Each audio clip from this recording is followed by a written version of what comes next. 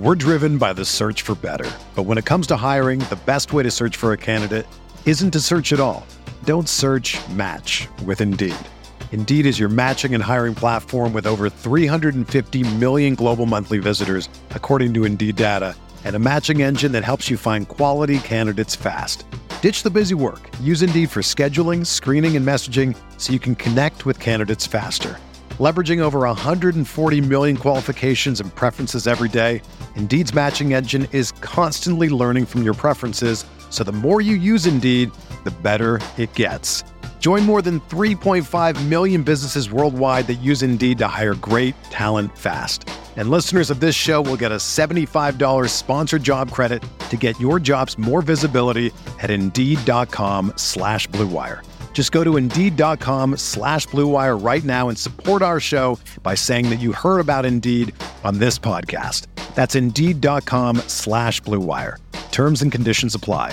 Need to hire? You need Indeed.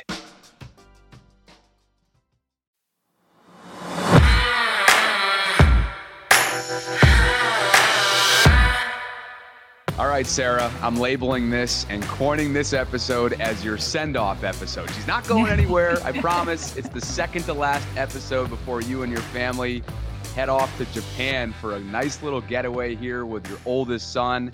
I'm super excited for you guys. You're very deserving of a break, and having traveled to Asia a couple times myself, I know you guys are going to have a total blast. So with that in mind, and we'll get to certainly some Japan talk later on in the show, we do have our monthly mailbag episode here available, and we got a lot to get to as sort of free agency takes center stage, and we're really just a few weeks away from diving deep into draft coverage, but it's been anything but recently in this town.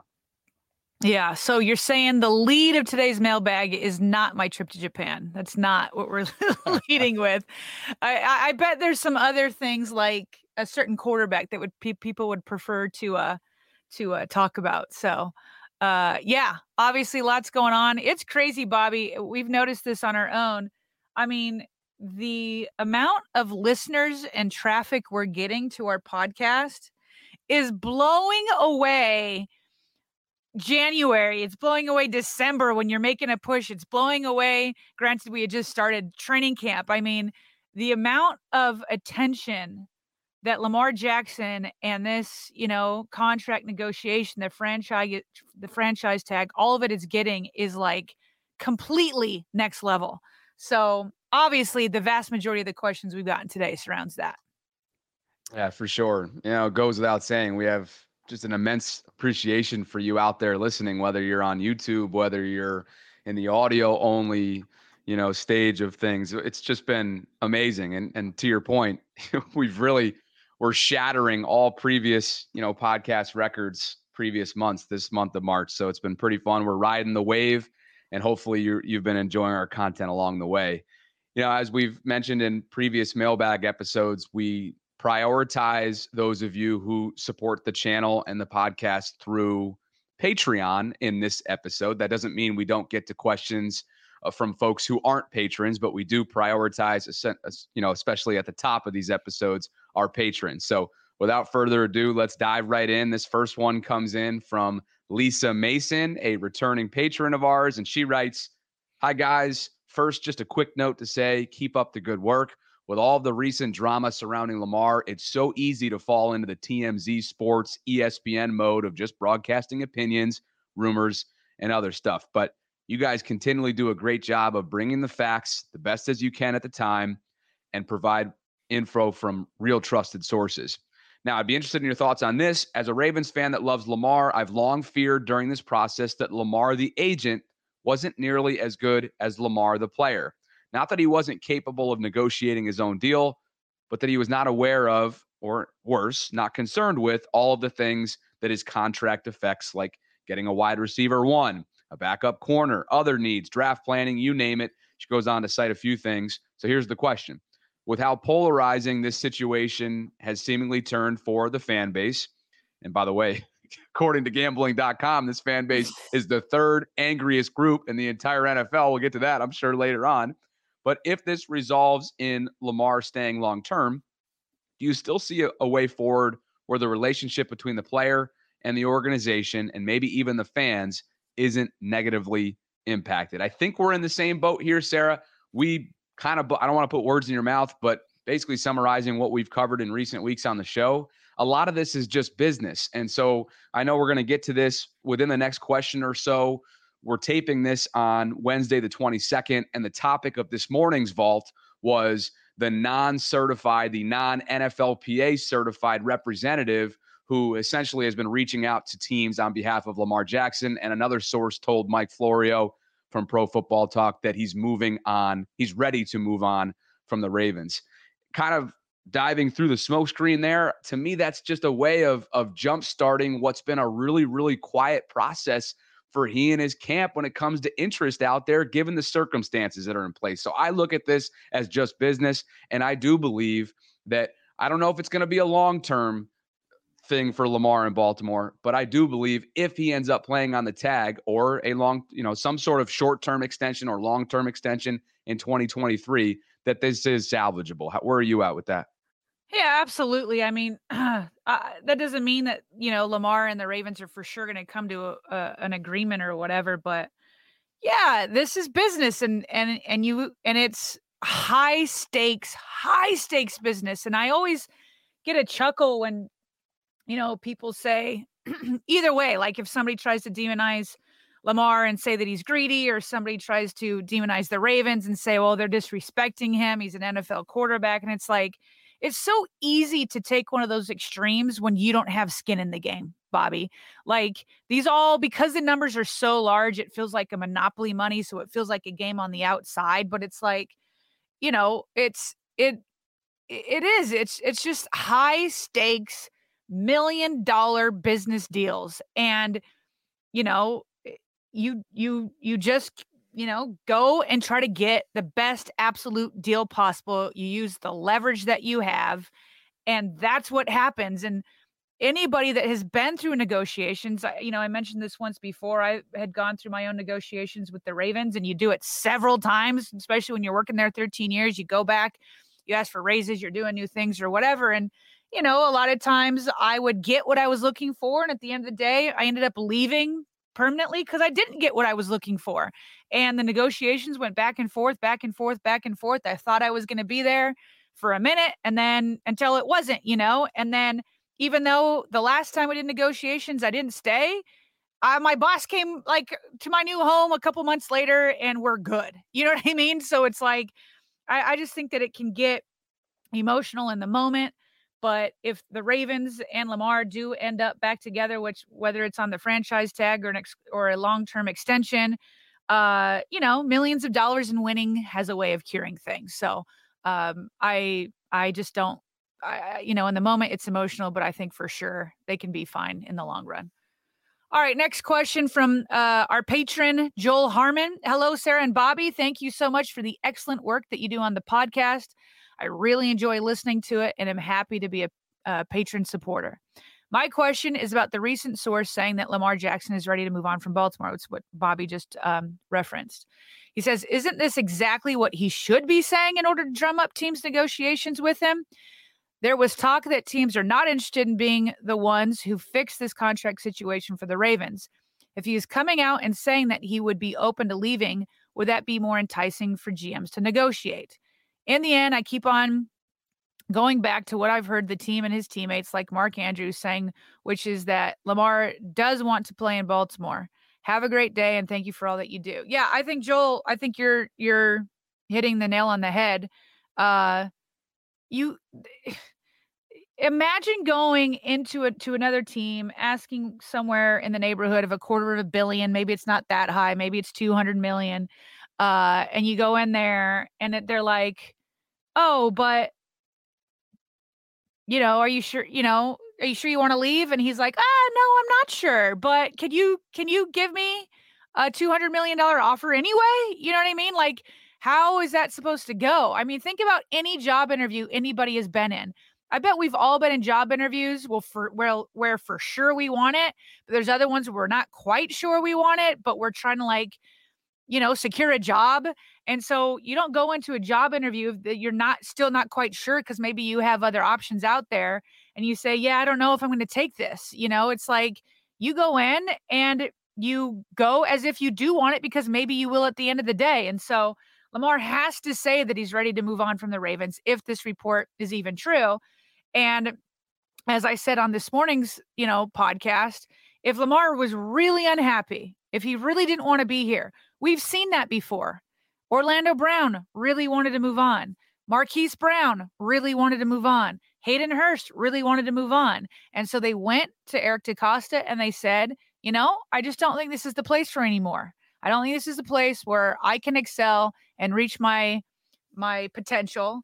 And so will you trade me? And Eric DeCosta did that. So I don't like it. I've seen people say that Lamar is holding Baltimore hostage, and I've heard people say that Baltimore is holding Lamar hostage. I think that's too dramatic for me. Either one of them could walk away easily. Lamar by asking for a trade, and the Ravens by, just saying, hey, Lamar, let's go seek a trade together. Let's not go through this offer sheet route. So I think it's all a bit dramatic. So yes, that is what Lamar has to say.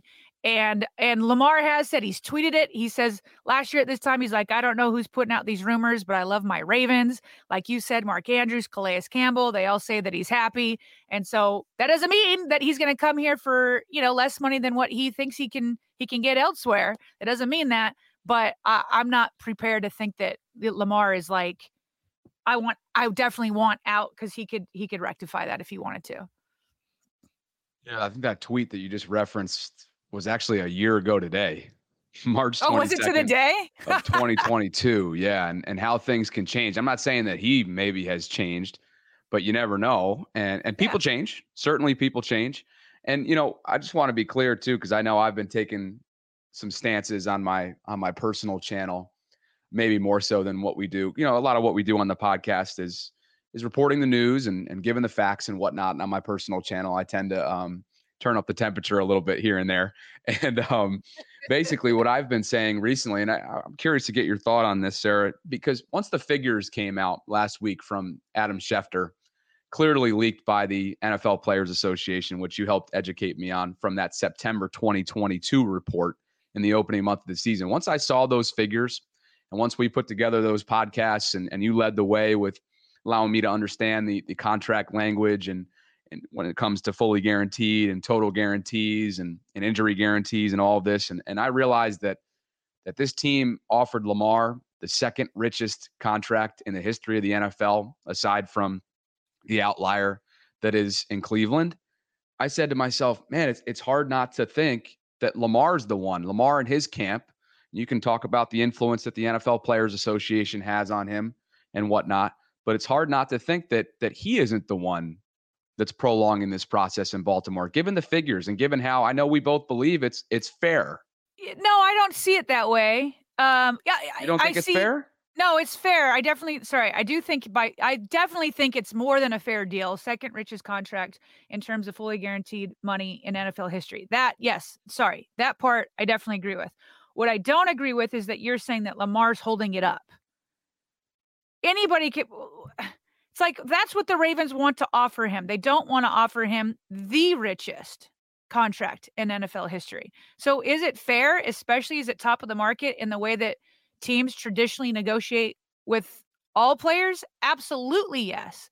And so, but he wants to start a new trend. And so you could easily turn it around if you're on Lamar's side and say, well, the Ravens are holding it up, because it's basically what's happening. Lamar isn't accepting what the Ravens want to do, and the Ravens aren't accepting what Lamar wants to do. So it's a mutual, like, we're not coming to an agreement.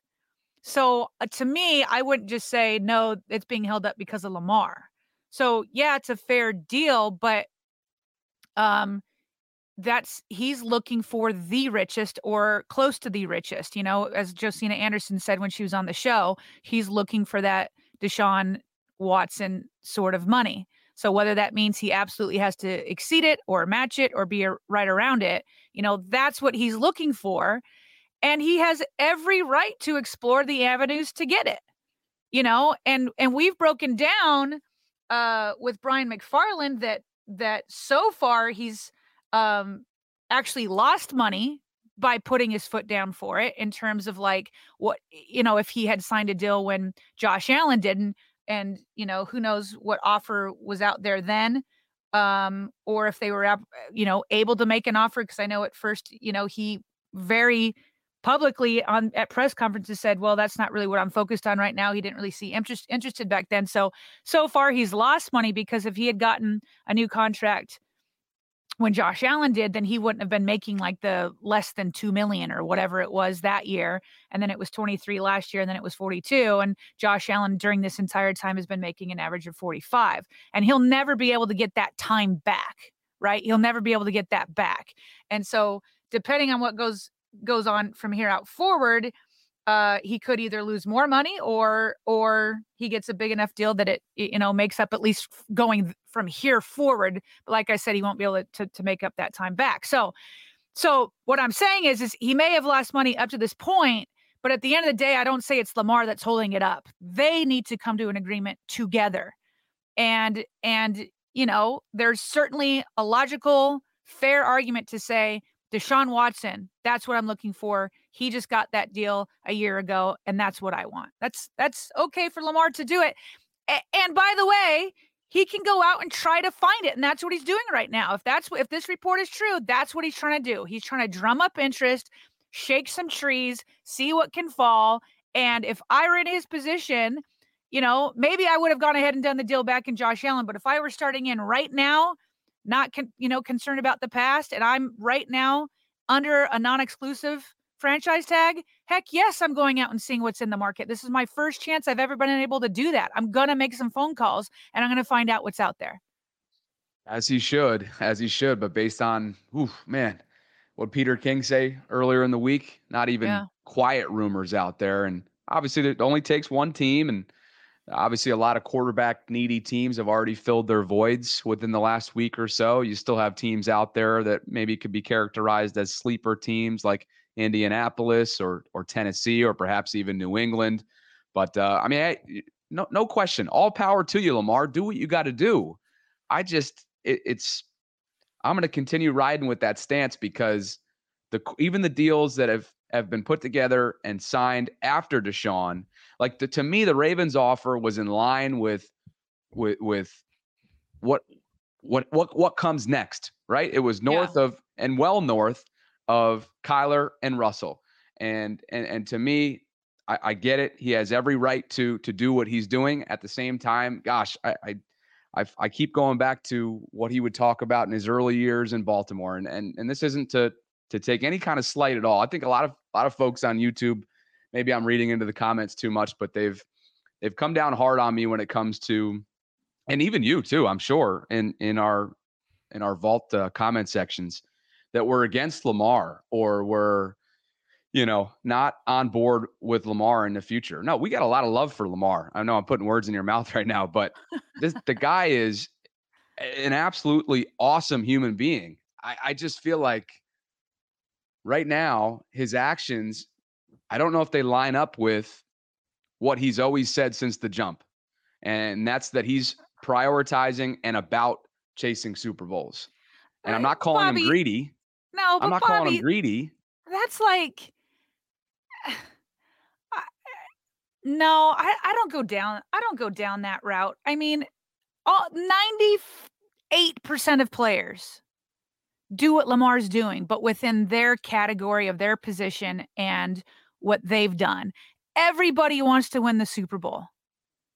The fact of the matter is one of 32 teams does every year. And there's a ton of guys on these rosters. Your chance to play in this league, the average amount of time, years of a career, obviously for Lamar, it's different. He's another level, but it's 2 years. Everybody's trying to make as much as they can because this is an extremely short window. It's a short window. And I'm sorry, but Kyler Murray wants to win the Super Bowl too. Deshaun Watson wants to win the Super Bowl too. And Russell Wilson does, and Aaron Rodgers does, and everybody does. And so, but they're all they all have agents trying to get them to be the next richest in the line of contracts. Sure. And so I just think obviously everybody remembers it from Lamar because when he was drafted, they're like, what are you going to get out of me? What are they going to get out of you? And he's like, Super Bowls, this and that. But like, you could take that line and manipulate guys to the nth degree. Well, okay, well, you want to win a Super Bowl. So you should take less. Well, how much less? And then each fan gets to decide how much less is going to be necessary. It's just not fair. And it's so clear to me that the NFL players have this brotherhood where it's like, even with Calais Campbell, and I pointed out the irony that Calais Campbell was cheering him on. Get Lamar. He deserves fully guaranteed. I want him back. I hope it's in Baltimore. And then, oh, by the way, Calais is the final cap casualty to make sure that Lamar can fit under this franchise tag. And I guarantee Calais doesn't have any bitter feelings about it. It's a brotherhood. They're all like, you know what? Everybody go out and get the best you can do. That's the only way to do it. Let Lamar and go out and get the best. And just because he doesn't take, less doesn't mean he doesn't want to win a Super Bowl. Everybody wants to win it, but Tom Brady's the only example I can think of that took less, and he's independently wealthy, and so that was great for Tom Brady, but a vast majority of the guys don't do that. So I just think it's unfair to put that on Lamar. I really do. Well, what about the report that we referenced from last week from Tony Lombardi of Russell Street Report, who had a one-on-one conversation with, we think, Steve in this sense. I mean, he definitely spoke to Steve Bisciotti, but at one point he referenced the idea that Lamar one day would be listening to the offer from Eric DeCosta. They'd be meeting one-on-one and things would end really positively, right? And then it's as if he went to go and present whatever new information was on the table to the NFLPA. And the next time he came back to Eric, it was like a new person showed up in the meeting.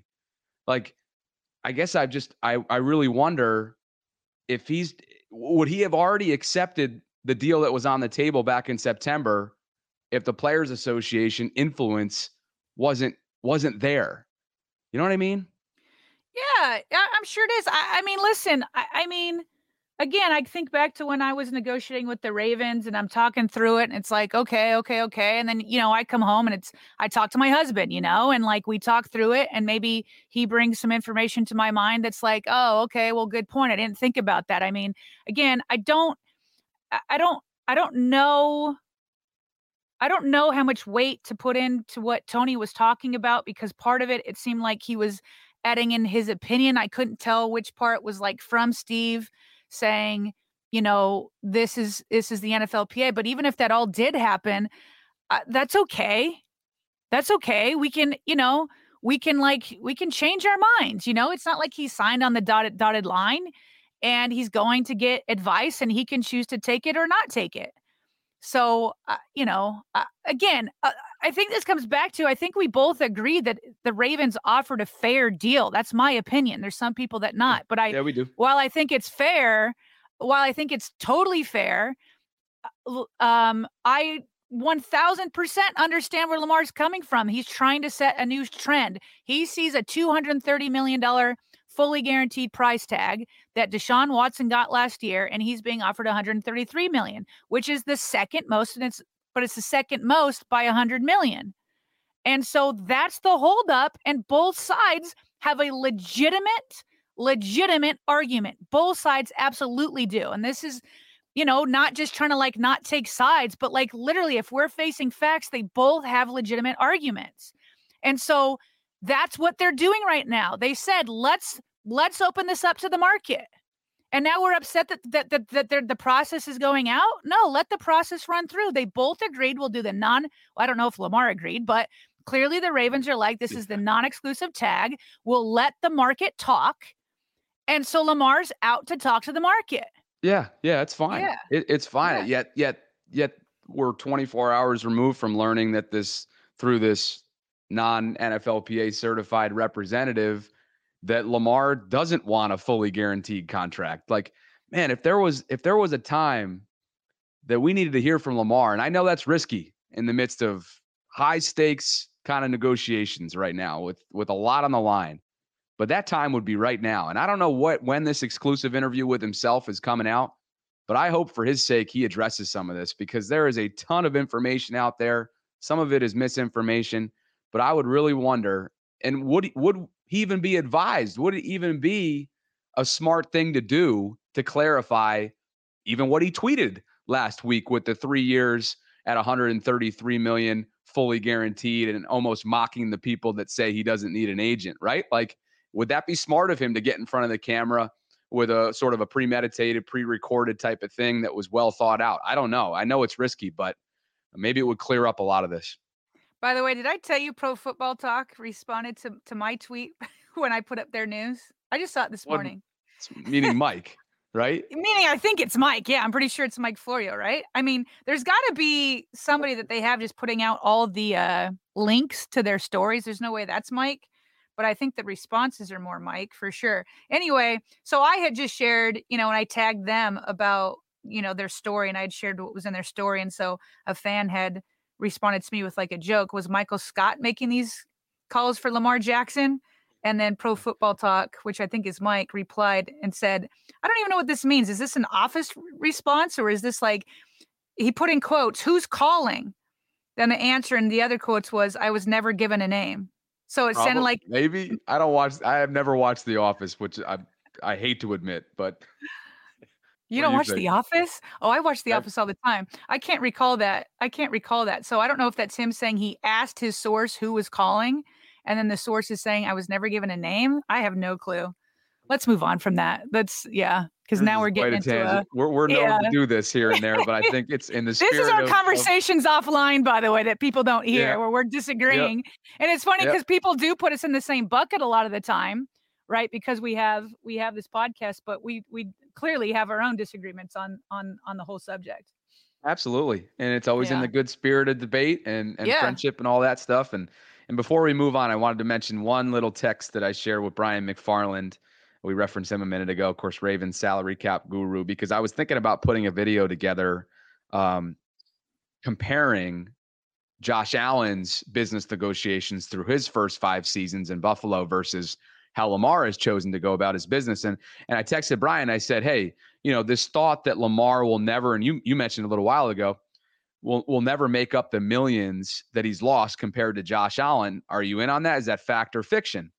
And Brian said, we don't know what the eventual contract will be for Lamar, but overall, he thinks so.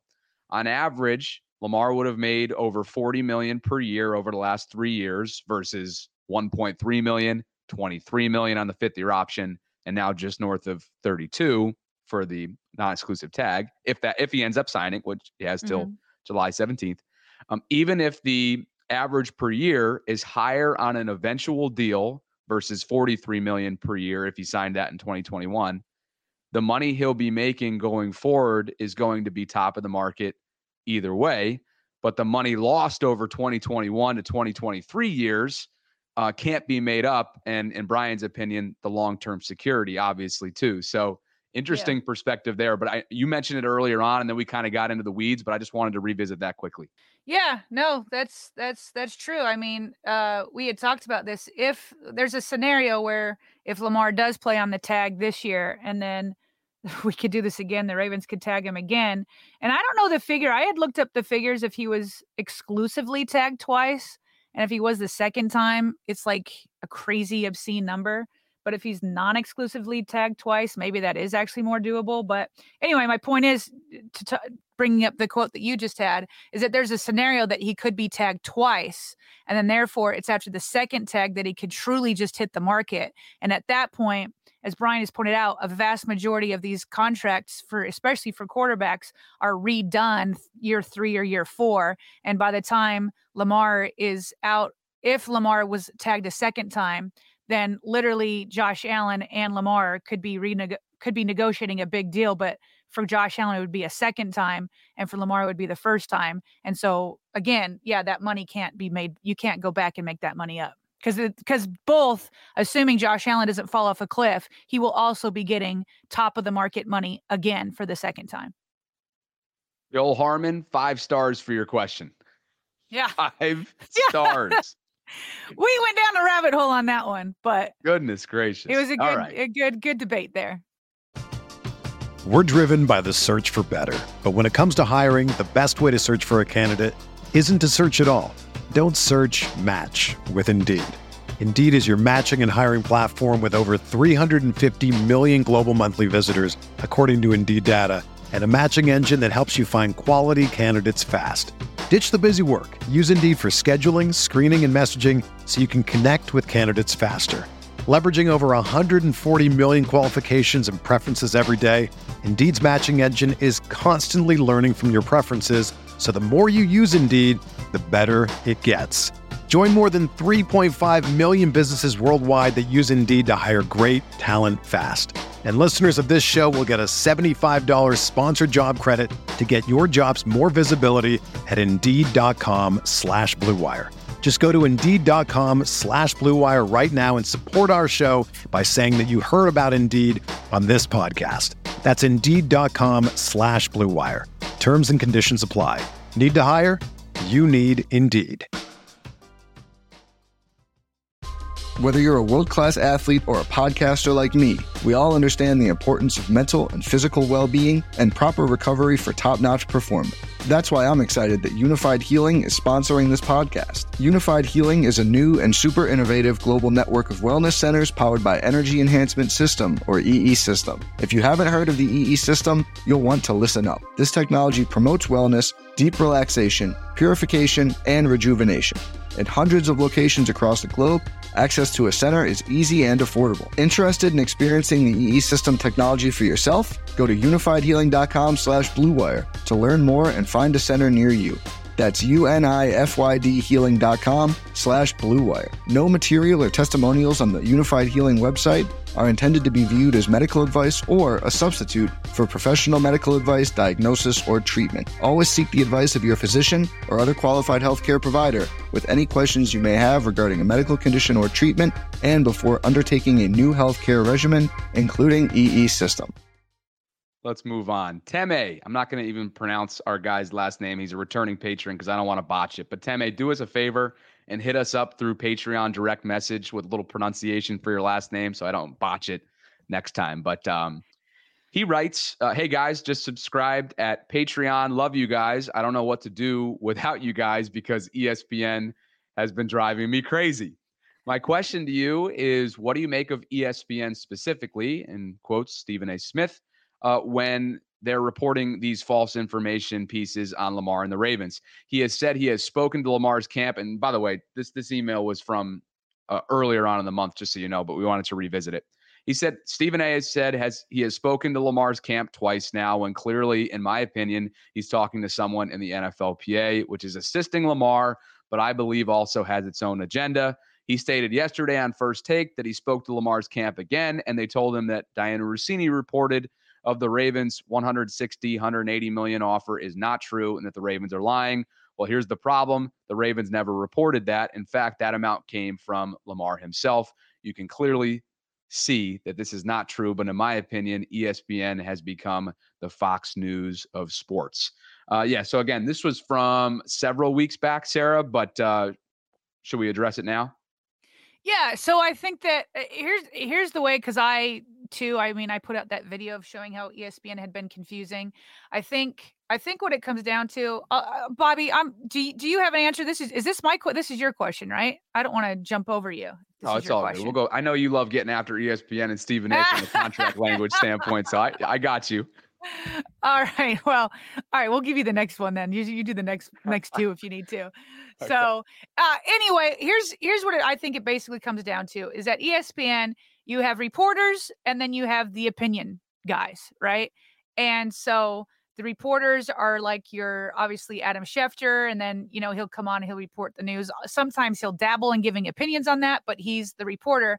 And then there's the Stephen A. Smiths of the world and Ryan Clark, like all the guys that are on the talk shows, Dan Orlovsky, those are the opinion guys. They're not breaking as much news. Now, it sounded like, Stephen A. was trying to dabble into the reporting with what was going on here. But after a full year of seeing different leaks about the numbers, whether it came from ESPN or if it came from other networks, whether it came from Josina Anderson, who's at CBS Sports, or, Jay Glazer over at Fox, or some of the local people here. Now that we've had a year of all these leaks, and then finally Adams came out, or Adam Schefter finally came out with his, all the numbers finally all started to fall into place. And you can see why all these different numbers were coming out. And so I now accept these numbers from September. They could have changed. Perhaps the Ravens have given updated offers to Lamar, but I feel comfortable, and not everybody else has to, because it has been a circus. And I understand any distrust out there, but after studying all these different reports, I now feel comfortable with Adam Schefter latest that it was 133 million fully guaranteed at signing. It was 175, which was injury guaranteed, which is basically fully guaranteed. If we're being honest, and if we get into all the contract language, it's basically that. So that 175 falls right in line with Lamar, with what Lamar told Diana Rossini, between 160 and 180. And again, Jeff Zrebiec tweeted that he saw Diana go up to him and approach him, and heard the conversation. So I feel comfortable with that. So now those two align. And then the 200 million, which we had kind of heard randomly before, that all makes sense when you're talking about vested guarantees or rolling guarantees, or Adam call it triggered or springing guarantees. There's all these different words for it. I don't know why they call that one guaranteed. That one's weird to me. I wish they came up with different language or contract language on that, because it's guaranteed once you hit a certain date, and then if he's still on the roster at that date, but it only becomes guaranteed at that point. So, but this is not new language. This is language outside of Deshaun Watson. This is language in everybody's contracts, at least the bigger ones, where they're long-term ones. You're not going to get all that in 1-year deals, and maybe not in 2-year deals, all that kind of stuff. So, but this is not new language that Adam is making up. It's not new language that the Ravens came up with. This is very, very common contract NFL language. So that September deal certainly seems to me that it was 133 fully guaranteed at signing, 175 injury, which is basically all guaranteed, and then 200 total when you put in the vesting guarantees or springing ones or whatever, which really isn't guaranteed. So I feel comfortable with that. Now, when Lamar came out and said 200, and he's like, that's cap, and then he says 133 over 3 years. I don't know if he's saying the 133 over 3 years is a new deal, because Ian Rappaport said that the Ravens have offered all sorts of different, contracts. He said some are long and some are short.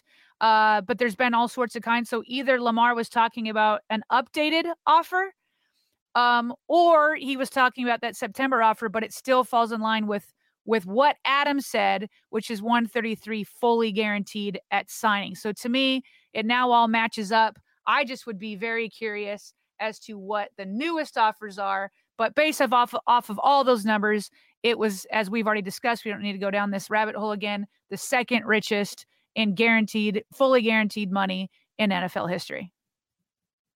My biggest takeaway from all of this is that Stephen A. Smith is one of the GOATs when it comes to debate talk, but not necessarily when it comes to contract language, right? Like, He has definitely spread some misinformation there and pushed some false narratives under that umbrella. But let's move on to the next one. I'll fire off a couple here to get back up to speed. Dion Coleman, a returning patron, writes, a very short one here. Hi, Bobby and Sarah. Is it just me, or does Mike Preston seem to have a very low opinion of Lamar? Basically, Mike is a straight shooter. Mike has been in Baltimore for a very long time, a former offensive lineman, if I'm not mistaken, not at the NFL level, but he did.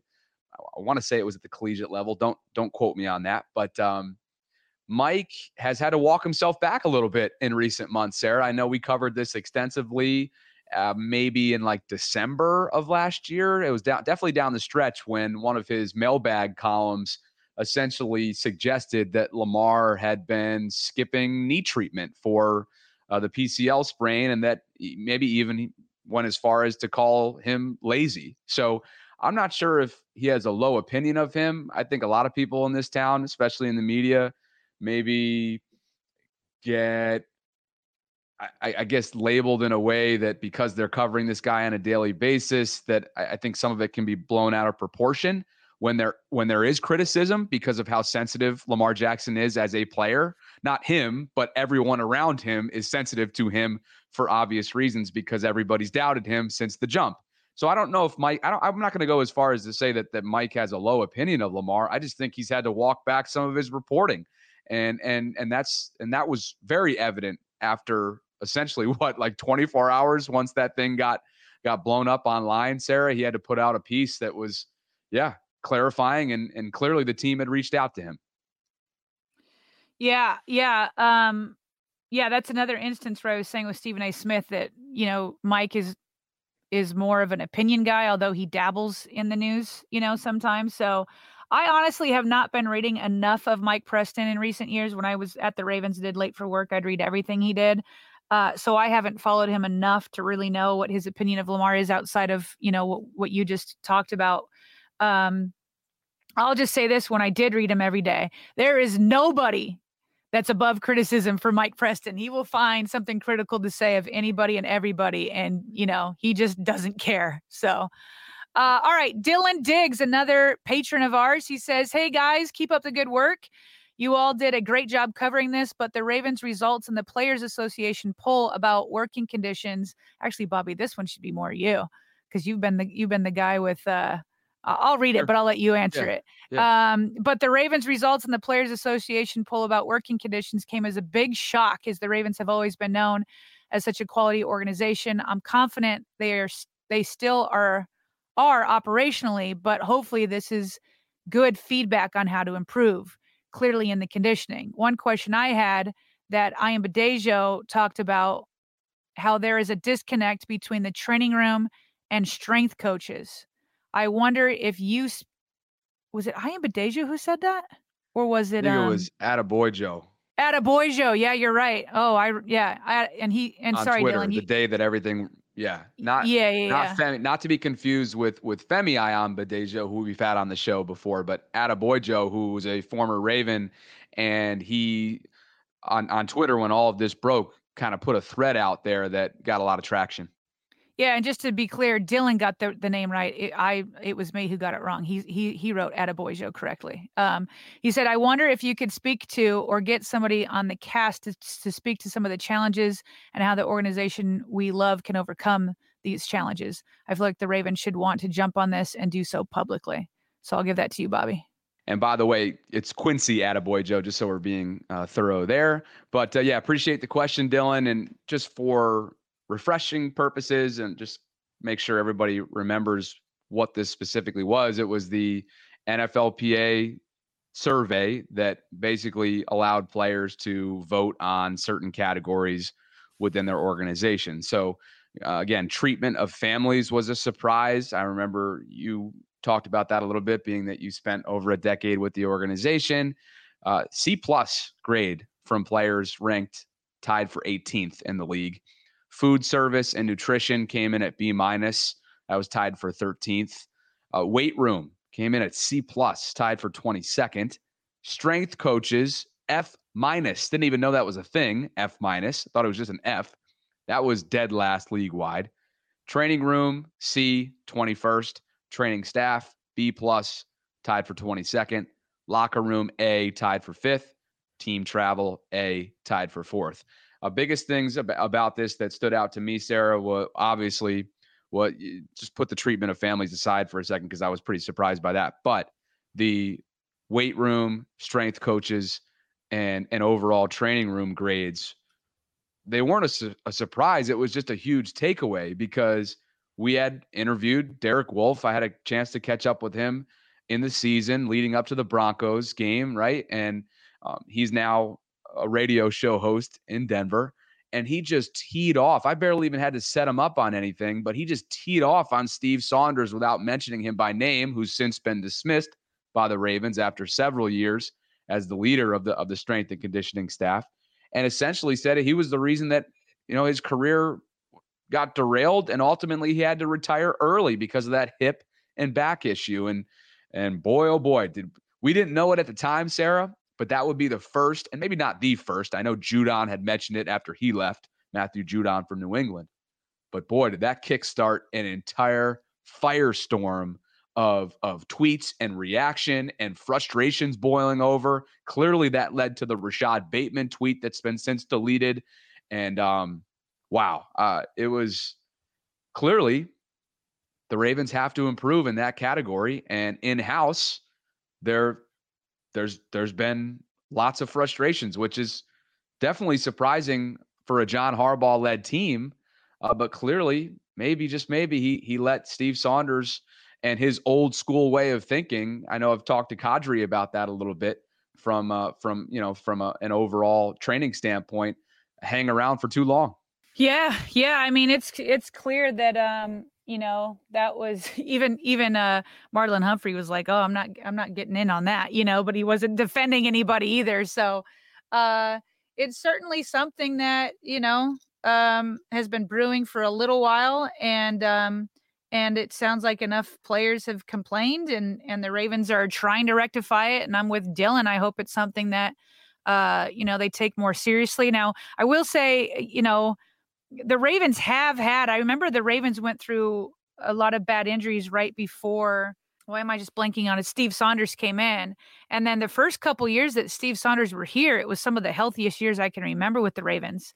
He was there for the 2019 season. The Ravens were super healthy. So I don't know what happened. It seemed like he was like the cure to some injuries that were happening before.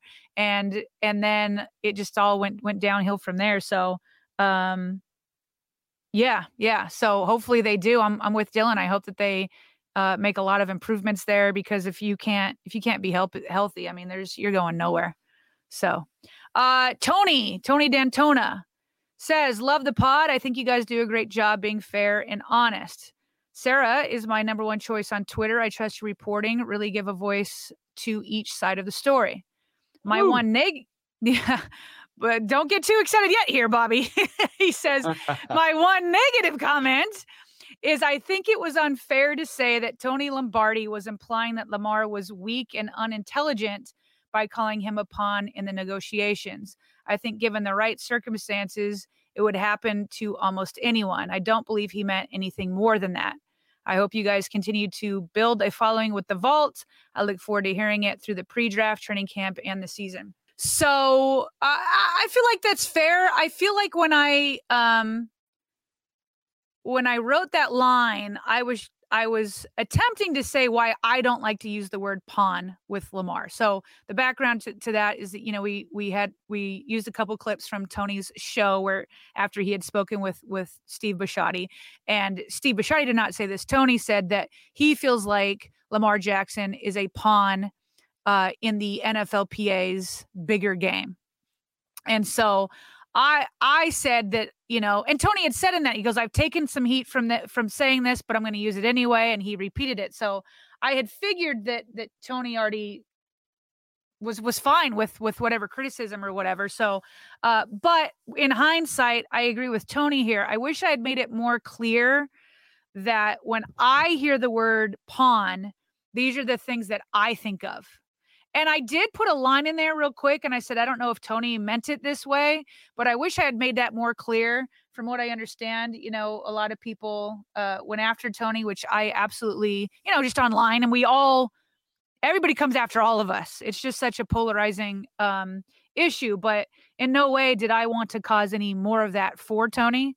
And so I wish that I had found a better way to express what pawn means to me. And to me, it was those things.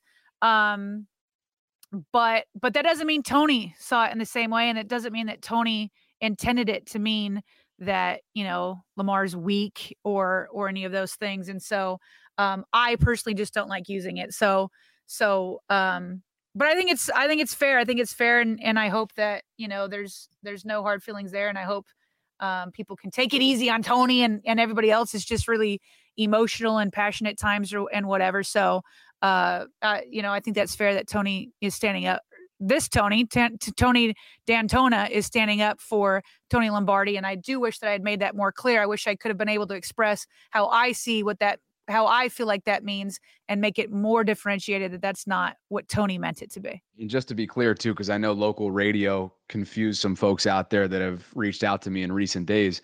we didn't have Tony Lombardi on our show. We used his sound from a recent podcast that he released on his show, sharing parts of the conversation that he recently had with Steve Bisciotti. So just to be clear there, because I think, one of the daytime shows on the Fan may have been confused there and ended up saying that we had Tony Lombardi on our show, which we did not. So anyway, moving forward to Jim Seitler. He writes, "Hi, Sarah and Bobby. First, I want to say that I love your podcast.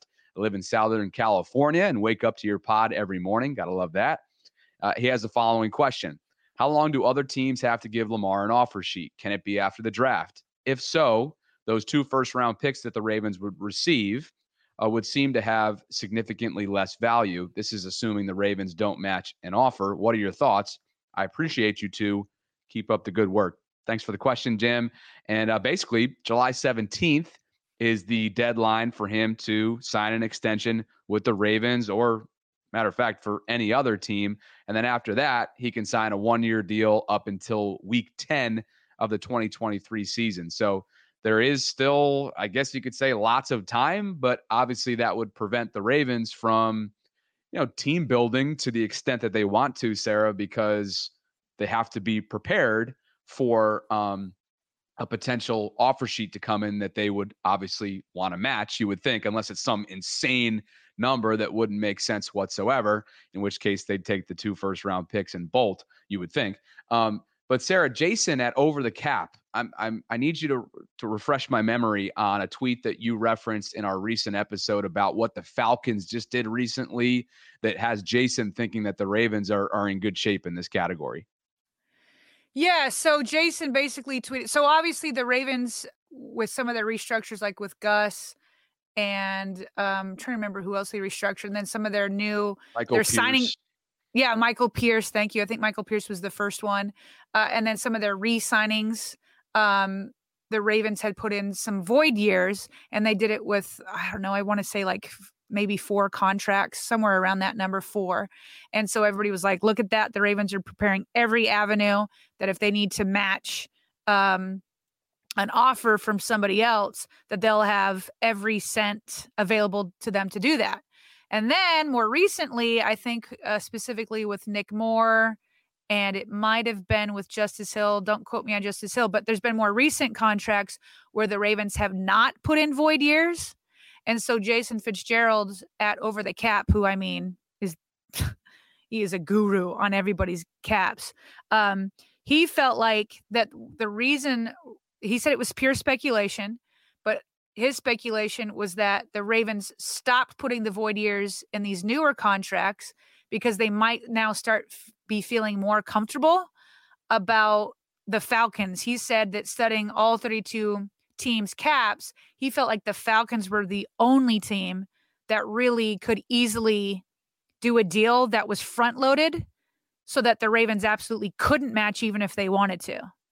And so because Atlanta has been going on a spending spree, and they've literally signed like 7 or 8 guys over this first week of free agency. Some of them are just 1-year deals, but some of them are bigger. They signed, quarterback, defensive tackle, offensive tackle. I mean, some big stuff. They've had Calais Campbell in for a visit. And so they've spent so much money that he feels like the Ravens now feel like, okay, now we don't need to keep doing these void years. So there is a team, and we'll see. I mean, it's early in the morning, but I think we'll probably address it in the next morning vault. It's the Colts that are, everybody's kind of looking at. And so Jason had said that technically the Colts could open up room, but he didn't think it was likely. But there's starting to be some buzz that the Colts might be interested. So we'll cover that more. But that was kind of the gist there, that the Ravens were he felt like the Ravens were starting to feel comfortable that they could match other stuff and not have to keep doing these void years. All right, this next one is from Santiago Velasquez Jr. He says, "Good morning, Sarah and Bobby. Loving the podcast. I follow almost everything Ravens, and you two have rendered them all virtually obsolete. And as for the team rating and the Ravens giving the training staff an F-, I'll be honest, I didn't pay much attention to Derek Wolfe's situation, figuring it was just sour grapes." So he kind of goes on. It's the same question we had before Bobby. So we appreciate this question. Do you have anything else you want to add on it? Just the fact that his little PS message is to take care of your mailman. So perhaps he is a mailman by trade there. So he says, it's a long email and he's like, okay, I'm rambling. He goes, I'm near the end of my overnight shift at USPS. PS, take care of your mailman. So I love that. There you go. Okay. This next one comes in from a familiar friend, familiar name, especially for you, Sarah. Tomoyoshi Kobayashi. He is, he's been a wealth of information for you for your upcoming trip to Japan. And he's literally listed out your entire itinerary that you should probably pass off to your husband. Yeah, well, it's funny. You mentioned my husband. Bobby knows. People won't realize this, because I know on podcasts I speak so passionately. I'm actually pretty chill and laid back. And so my husband's taking like the whole reins on this trip and has planned everything. And like people are like, oh, where are you going? And I'm like, ooh, I need to find out. I still need to figure it out. I'm just going to kind of, have fun and lay back and go wherever he wants to go. So yeah, I definitely need to forward this to him because he's got these temples for me to go to and all these different places to visit. So the railways to visit, I am all about it. So Tomo, very much appreciated. I've got this email and your previous one.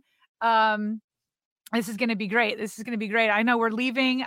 We meet at the airport tomorrow at 6 a.m. So we'll do one last, we'll record a morning vault tonight at 10 p.m. like we always do. And then, I don't know, Bobby, how are you feeling for these next 2 weeks? I hate throwing all this on your lap. Oh yeah. I got to make sure that I, hold my weight here. Let's go. It's going to be a solo venture. Hopefully we'll get some voices in for, here and there that we haven't heard from in a while. I definitely want to reach out to Kadri. I know Pat Ricard's going to be coming back on, Ravens fullback. So I'm definitely going to be guest booking my what off to make sure that, everything is there's not going to be any stoppage in content. That's for sure. You did that. You promised me that when I was abroad for my brother's semester for 10 days over bye week. And by the way, just want to let you know that I want to do that again next fall. So anyway. Yeah. You're like, I would just like to get this on your schedule here. No, but I told you this already. I am bringing my microphone. It's a very small one, as you know which one I've got, and my computer just in case, because owners meetings are coming up. They'll go on while I'm in Japan. If Steve Bisciotti says something like he did last year, where he's like talking about Deshaun Watson, he didn't like that deal or whatever. If there's a Steve Bisciotti interview, okay, I'm coming on from Japan and we're going to react to it. Heck yeah. I love that. Yeah. Yep, exactly. We'll be ready to go. And should anything break, I might have to take the time change out of the equation and be like, hey, Sarah, let's go. I know you're at the railways. I know you're experiencing Japanese culture right now, but this is more pressing. No. Well, you're gonna decide that. Remember when I was in Spain, and I don't remember which preseason game it was, but because of the time difference, I woke up at like 3 or 4 a.m. or whatever. And I did like a post-game reaction with you. And then luckily the next day we were driving from one big city to another. And my husband was cool that I just slept basically the whole day because I was up all night watching the preseason game, and then did a post-game reaction with you. So we can, it'll be, if it's a Steve Bisciotti one, it will take much less time than having to do a game. Oh man. And just like the flexibility that your family has given you, like the patience is amazing. Like it's been pretty cool to see how on board they are with what we're building, and it's appreciated. It doesn't go unnoticed. So shout out to the Ellison Gardner crew. But anyway, one more here before we close things down in this mailbag episode. It comes in from Barry Pittman. Hey guys, longtime Ravens fan, back to the Colt days. That's why I'm emailing, not up on Twitter. And let's face it, even with Lamar back and even healthy, we still need a big-time wide receiver. Yes, the defense will be great. Running back's great. But without a DeAndre Hopkins, OBJ kind of player, it feels like a playoff team, but maybe a 1 or 2 and done. I think the front office is waiting on Lamar to make a move on a big receiver, but can't wait forever. Yes, money will be tight, but this is a Super Bowl team with a great receiver and Bateman as a number 2. we can't wait until everything is perfect in a couple of years to make a receiver move. As you all know, NFL windows close quickly. You all are kind of close to the organization. So when will they make a receiver move? What's the holdup? The holdup is the fact that they got to protect themselves right now. We've covered it, pretty thoroughly since Lamar Jackson was given the non-exclusive franchise tag, which is a cap hit of just north of $32 million. Obviously, there's always ways around that, whether that be restructuring contracts, which Brian McFarland has covered, right? There's a lot of lucrative deals out there within the organization right now that come with that flexibility. Ronnie Stanley, Marlon Humphrey, Patrick McCary, Roquan Smith are a few that come to mind. They can also trade the valuable assets that they have, one being Patrick Queen. Don't know if they want to do that. We do know that he has stripped some of his social media of all things Ravens. We don't know what that means, if anything. But clearly, yeah, they're in somewhat of a holding pattern right now. At the time of this taping on the 22nd, they are just one of two teams that hasn't cashed in on a free agent externally. They've re-signed guys internally, but clearly, it's really about one thing and one thing only, and that's just making sure that they're prepared and that they're able to match a potential offer sheet. But like you said, from Jason Fitzgerald, it seems like they're fairly confident that they're in good shape. So you just wonder when do the floodgates open, Sarah? I don't know the answer to that. Yeah, I mean, I'm sure they're going to just keep watching everybody's cap. But I will say this, just to add to it. I mean, for sure, obviously, trying to keep yourself, ready for an offer sheet is a factor. But the Ravens also had Lamar on a very cheap contract for the last 5 years, and they didn't make receiver moves. So we've covered this extensively over the last 10 years or so. The Ravens have definitely been at the bottom in wide receiver spending against the cap. They've obviously invested quite a bit through the draft. So it's hard for me to say, oh, it's different this year. They're not getting a receiver because they're looking to match, and they would be otherwise. I don't know that they would be otherwise.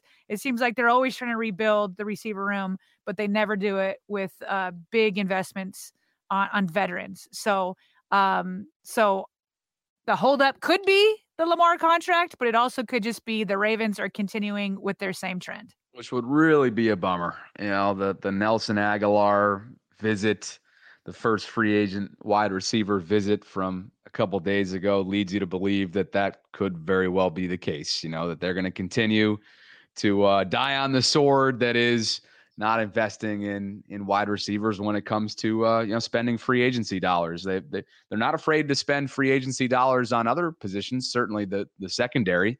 Marcus Williams was a splash last year, but yeah, we're on record enough for sharing our thoughts on this, so we might as well close it out. It's been a long one, been a spirited one. Always enjoyed debating with you, and love your perspective. And like I said, this is the second to last episode before we send you off to Japan. You will be back April 8th, if I'm not mistaken. Not like I'm counting that down at all, but you have the date more memorized than I do. Yeah. I have your itinerary. People, they must think our relationship is hilarious. Like, I have your entire itinerary in my Gmail. It's like a separate file, and I have it ready to go just so I know what's going on here. And yeah, like you said. And yet we still have not met in person. One of these days we will. I know. I should get my butt. As only a dog dad of one, and you're a mother of four, I really have no excuses. I should dump Tilly off on Tori, my sister, for the weekend, and just pop over to you for No, I need to come to Baltimore, because then we could do some events or whatever. It's definitely got to be me. I got to come there. It's just, obviously, as you said, it's not as easy, but that's definitely what's got to happen. I got to get out there.